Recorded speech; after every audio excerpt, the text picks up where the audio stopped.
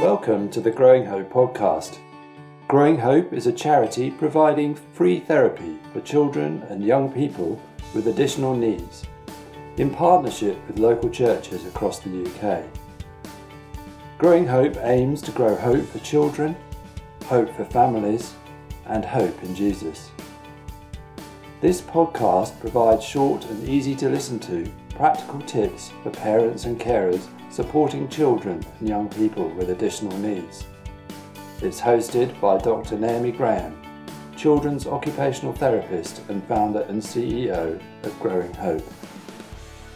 Hello, I'm Naomi, a children's occupational therapist and the founder and CEO of Growing Hope. Today we're going to talk about eating and how to support children and young people with additional needs with their eating skills and their range of diets. When I'm working with children and young people, I often come across individuals who have difficulties with eating certain foods or being able to use their cutlery easily.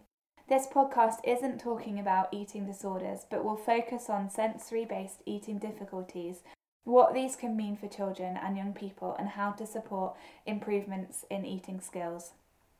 There are several basics to eating which are really important for all of us. One aspect of eating is that it's often social. One thing that I personally really enjoy is an excellent meal shared with friends.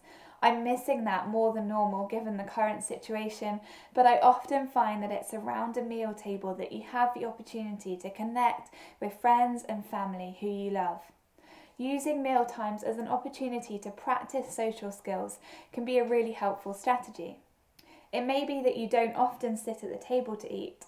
Trying to have at least one meal a week sitting at a table and chatting can be helpful for the development of your child's social skills.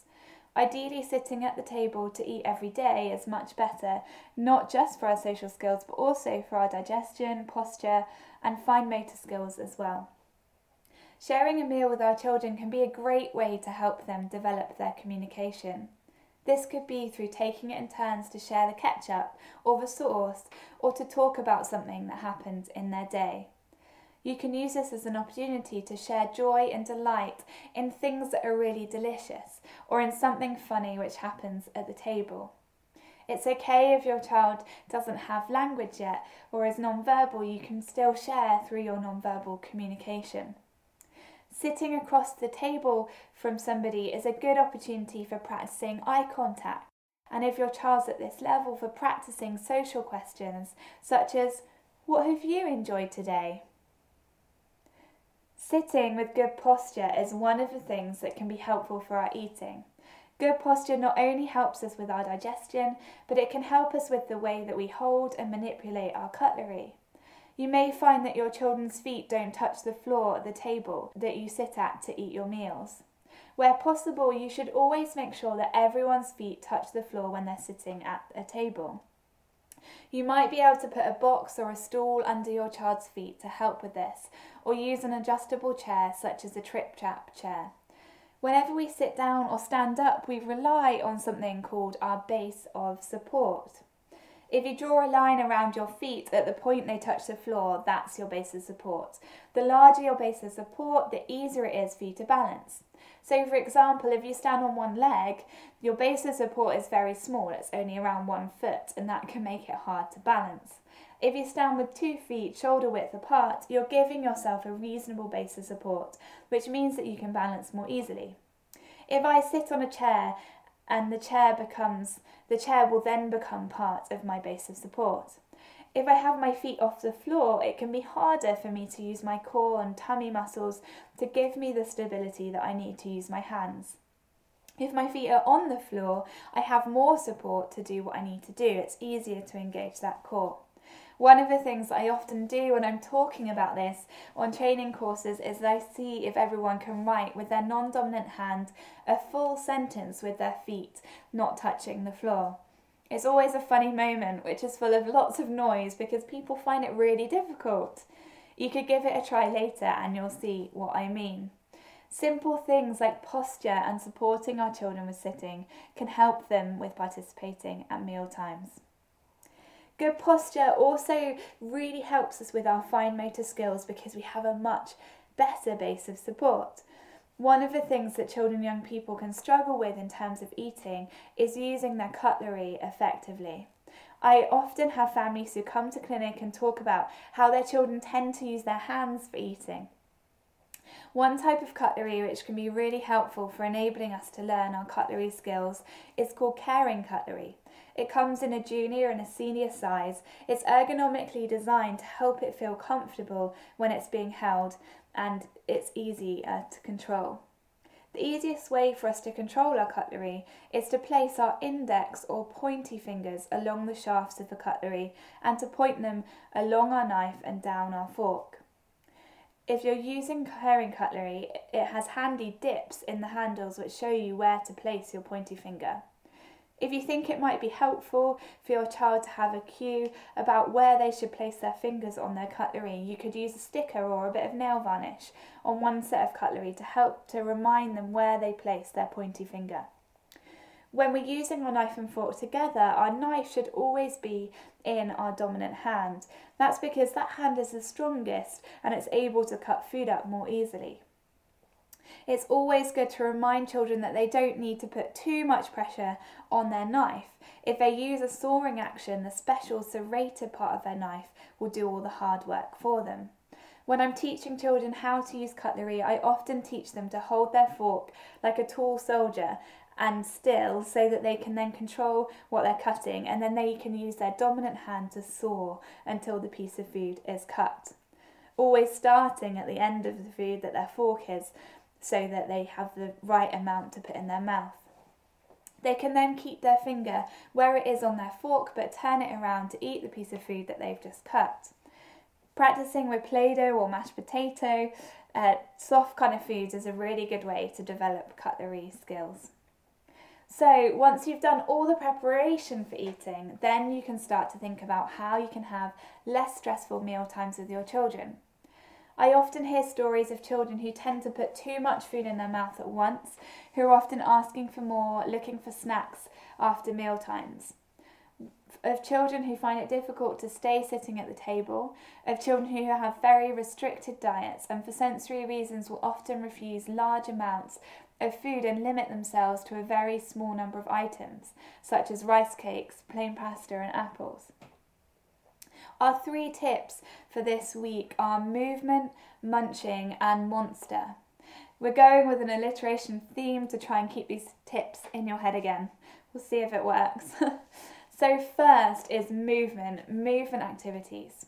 If you listened to the sleep podcast last week, you will have heard about how important our sense of proprioception, our awareness of where our body is in space, is for our ability to be calm and regulated when we're completing a task.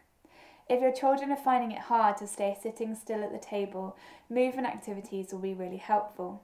Perhaps you could introduce a song that you play before every mealtime, where you all do some jumping on the spot, some walking like a bear and stretching.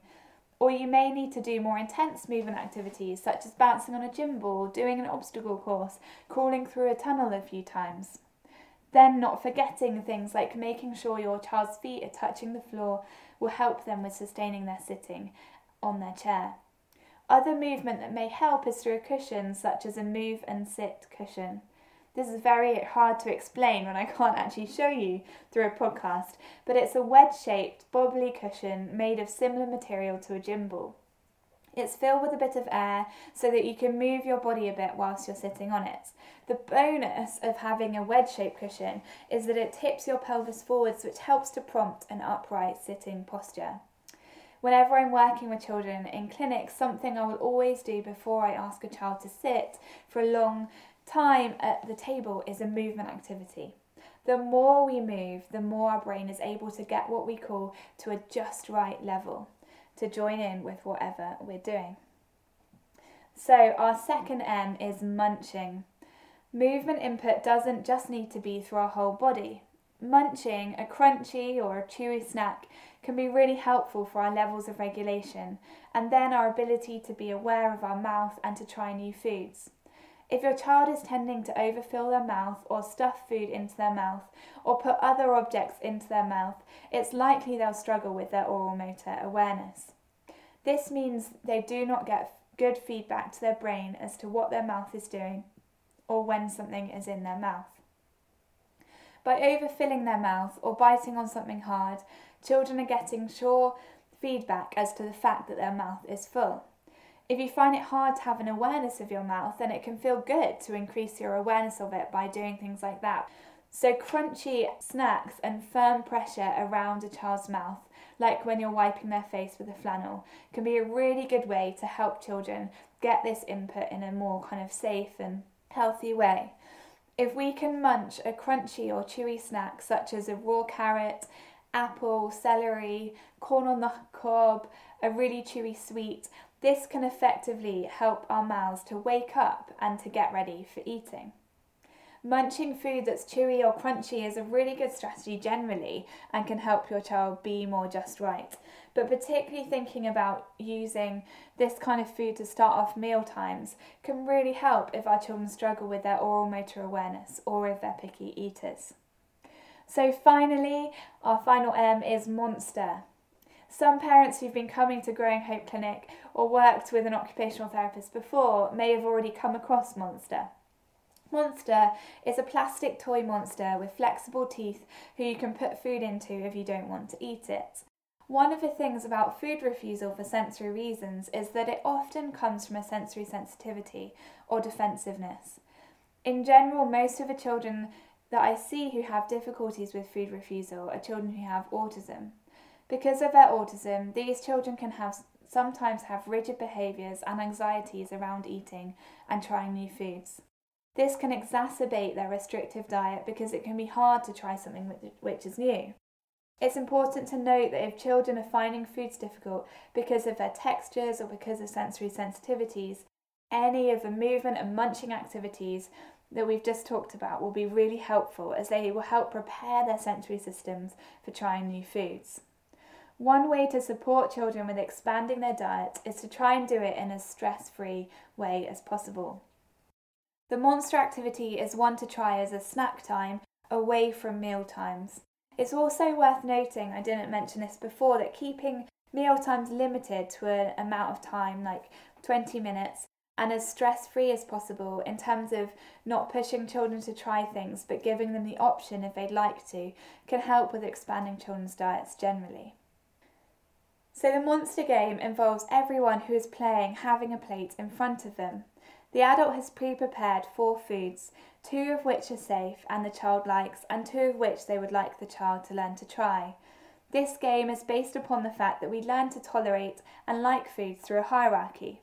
We first need to tolerate being in the same room as the food, then being near it, then being able to touch it, then being able to touch our lips, then bite a small piece, chew a small piece, and then swallow. The idea is that children learn to observe the different properties and textures of the foods so that they can become more comfortable with trying new foods. So, for example, I might look at a brown breadstick, I might look at how long it is, I might listen to the crunch sound that it makes when I bite it. I might then look at an orange carrot stick, how long it is, I might try and listen to the crunch sound when I bite it. If a child I'm with does not want to crunch their carrot, I might ask them to kiss it goodbye and to feed it to the monster. If a child's able to kiss their food goodbye, they're starting to tolerate the taste and the texture on their lips. They may find this too difficult, in which case they could just try and feed it to monster with their hands, or they may be able to crunch it, but might then need to spit the bits out and feed them to monster. The idea is that this game gives children the opportunity to explore different foods and textures they're unfamiliar with. There are several occupational therapists who've done lots of research and written books about this approach to learning to like food, and it's worth reading their books if this is something you find helpful. Another approach to helping children to like different foods is where possible trying small amounts of new things within the recipes you use. For example, creating a blended pasta sauce in which you try slightly different flavours of vegetables. Also, involving your child in cooking and preparing food is an excellent way to help them expand their diet. Several years ago, I worked with a young boy with Down syndrome who used to cook with me and then was more motivated and able to try the foods that he made. He didn't always like them, but it did help to expand his diet and to get him used to trying more new things. I've played the monster game with children in clinic several times, and I found that it's had a really big impact on children's ability to try new foods. Trying to give as many opportunities for children to try new things in a pressure-free way, for example by having a help yourself plate in the middle of your dining table, or through doing messy play, which actually is also edible, can help your children with expanding their diet. So those are the 3 things for today. Hopefully they've been helpful and will help support your child's eating. So movement, munching and monster.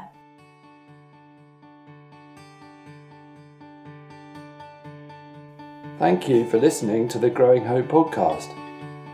To find out more about Growing Hope or to sign up to our monthly newsletter, go to our website growinghope.org.uk.